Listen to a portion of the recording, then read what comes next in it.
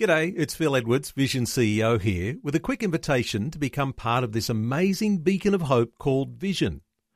Together we can put our love into action to help people of all kinds build or rebuild their lives on the truth of God. Please consider the part you can play during our upcoming Visionathon appeal, remembering that it's your support that makes Vision possible, including this podcast. Life, culture and current events from a biblical perspective. 2020 with Neil Johnson on Vision. Well, Sky News host James Macpherson has been questioning if there's any point at which our culture might be tempted to say enough amid concerns over potential womb transplants.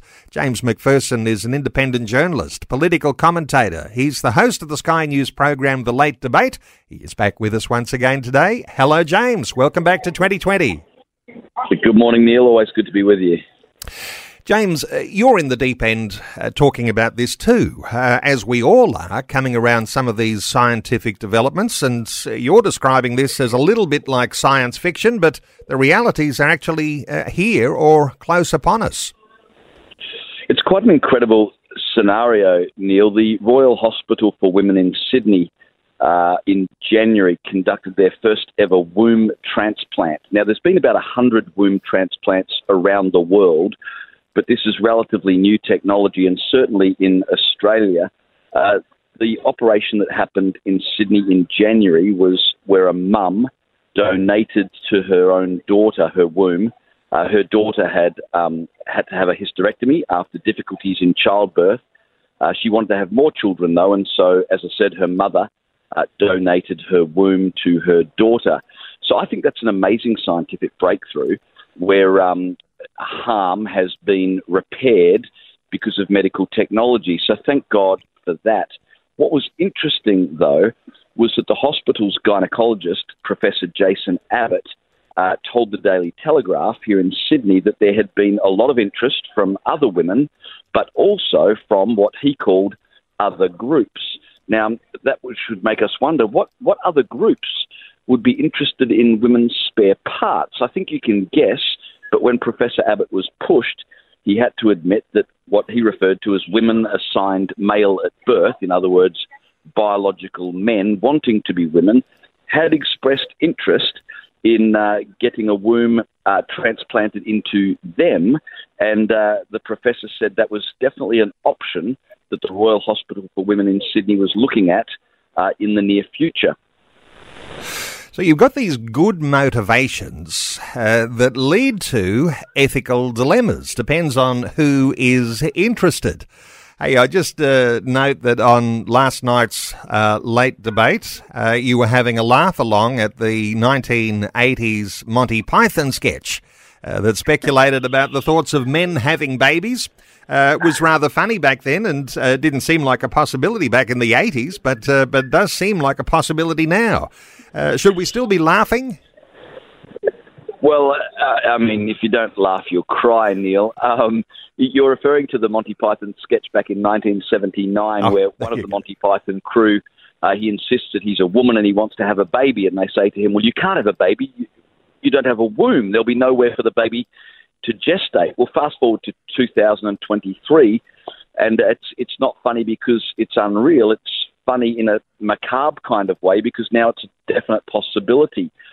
The Royal Hospital for Women did a seminar online on May 30. This is just a few weeks ago. And the lead trial doctor, her name is Rebecca Deans, she said there were no plans at this stage for transplanting female wombs into men who wanted to be women, but she said we're obviously not excluding this as a possibility in the future. And a registered nurse who attended that session said that there were trans men there, that's women who now identify as men, eager to have their wombs removed as part of this trial because they would get that operation for free and then they could donate their wombs to men wanting to be women. Now, it should be noted, these operations are worth about $100,000 each. So the medical industry have a vested interest here in promoting this because they stand to make a lot of money from men wanting to be women having a womb transplanted into them. So the medical industry are not doing this, I don't think, because they have concern for gender dysphoria people, or they're genuinely trying to help. There's a lot of money to be made in these new operations. So if you can change your sex gender and do that every year, you might find that there's a financial benefit in the way the surgery actually happens. Hey, there's deeper things too, though, James. The thought that a man could be both father and mother of a baby. Any thoughts here? You've been exploring that thought. Well, it's a definite possibility. If a man used his own sperm to procure to fertilise the egg that he'd procured, and then that embryo was placed within the womb that he had procured, he would give birth to his own baby. So, yet legally, he would be the mother and the father. I've got to say, the way things are going in Queensland with the Pellegay government, where they've just changed the laws so that you can change sex on your birth certificate without even having had gender reassignment surgery. You've just got to have someone who provides a document saying you've identified as the opposite sex for 12 months. You can elect to leave the birth certificate blank when it comes to sex. So anything is possible these days, Neil. We literally live in a world where in Queensland now, a woman legally can have a penis because a man can change his birth certificate to say he's a woman, so he'd be a woman with a penis. So that old question, can a woman have a penis? Well, biologically, no, but legally in Queensland, yes. And this new surgery possibility of transplanting wombs raises all sorts of other ethical conundrums, such as could a man be both the father and mother of his own child? And that's the way that we're headed. And what comes out of these sorts of changes, someone gets a bright idea, why don't we start an industry here? And once an industry gets started, it's very hard to hold things back. So you've got issues around women having a hysterectomy and having a discarded womb. All sorts of possibilities are coming to mind for all sorts of people who see a business idea in all of that. Well, there's a number of potential victims here, Neil. First, as you referred to, there's gender-confused women who are told if you change your gender, all your problems will be solved. And so they are pushed towards gender reassignment. And then if they're encouraged to have their womb surgically removed so that they can somehow become a man, they become victims in this. Then you've got men who are told if they have a womb transplanted into them, they'll be a true woman and somehow they'll be happy. They are certainly a victim here. And then no one's talking about the child who might be born as a result of this process. What about the rights of a child to a mother and a father? No one seems to be considering the next generation when we race forward with these medical technologies that are on the one hand quite amazing, but on the other quite dark and quite sinister for the consequences that they have. So women donating their wombs to gender-confused men/people, men carrying their own babies, even to term, all of the ethical dilemmas, as you say, that come around that, and the value of a child who might be the subject of the experimentation, synthetic embryos without a father or mother. What do we think here, James? Is there a Christian dimension here that we can settle on and say, this is the way I can interpret these changes, and this might be something that helps me to form an opinion and then even a conviction about these things? How do you think about that? It's interesting, the journey that we're on as human beings at the moment, Neil. We've now figured out that we can change and mould our environment. Last night here in Sydney, it's quite cold, but thank God for technology. I can push a button and I can literally change the temperature where I am. So that's amazing technology. But having mastered control of the world around us, we've now taken control of ourselves, and we're manipulating ourselves. A man can be a woman can be a man.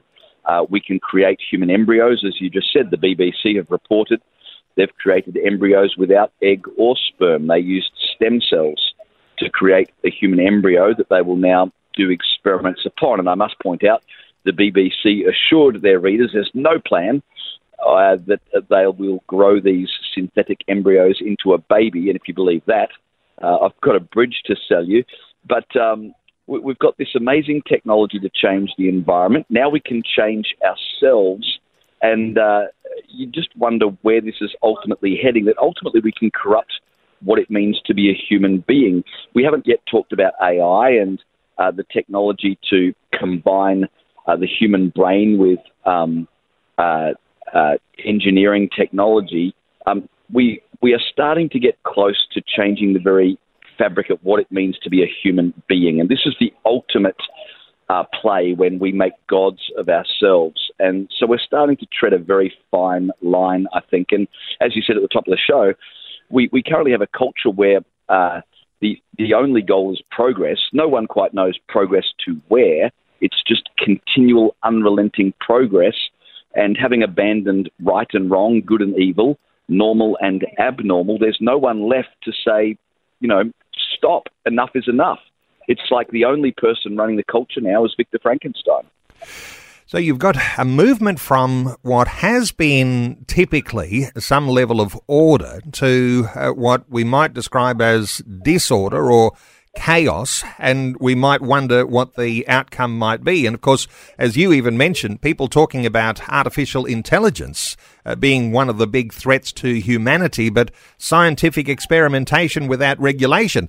Do you think, James, that might even be posing a threat to humanity ultimately?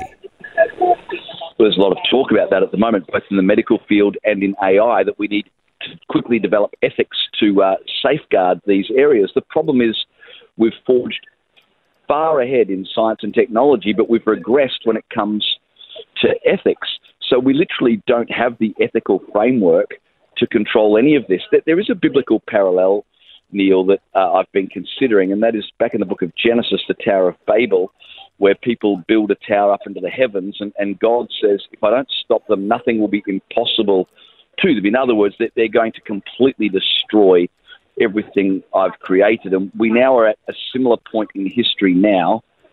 It's not so much a tower made of bricks, but because of technology and advances in scientific knowledge, we literally now are able not just to destroy the environment, i.e. nuclear weapons, we're able to destroy human nature and corrupt it completely. And so the problem is, as Martin Luther King Jr. once said, we've got guided missiles, but misguided men. And that's our problem. Our science and technology has far outrun our ethical framework to navigate or control any of these things.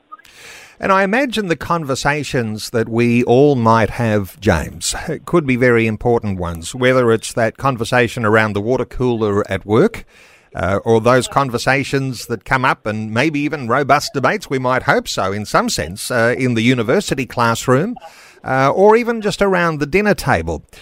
Mum, Dad and the kids talking about these things. Is it a good place to start asking that question, what makes us human? How do we prepare for what is coming? Because these sorts of things have a way of permeating all of the industries, all of the social settings. It'll permeate social media and mainstream media, asking, are we expendable? What are your thoughts around framing a conversation with your kids or with your workmates? Yeah, we've got to come back to first principles, Neil. I mean, if there is no God, then nothing is beyond the bounds of possibility. If there's no God, everything's up for grabs, everything's on the table. But if God exists, then there is an order to creation. If God exists, then male and female exist.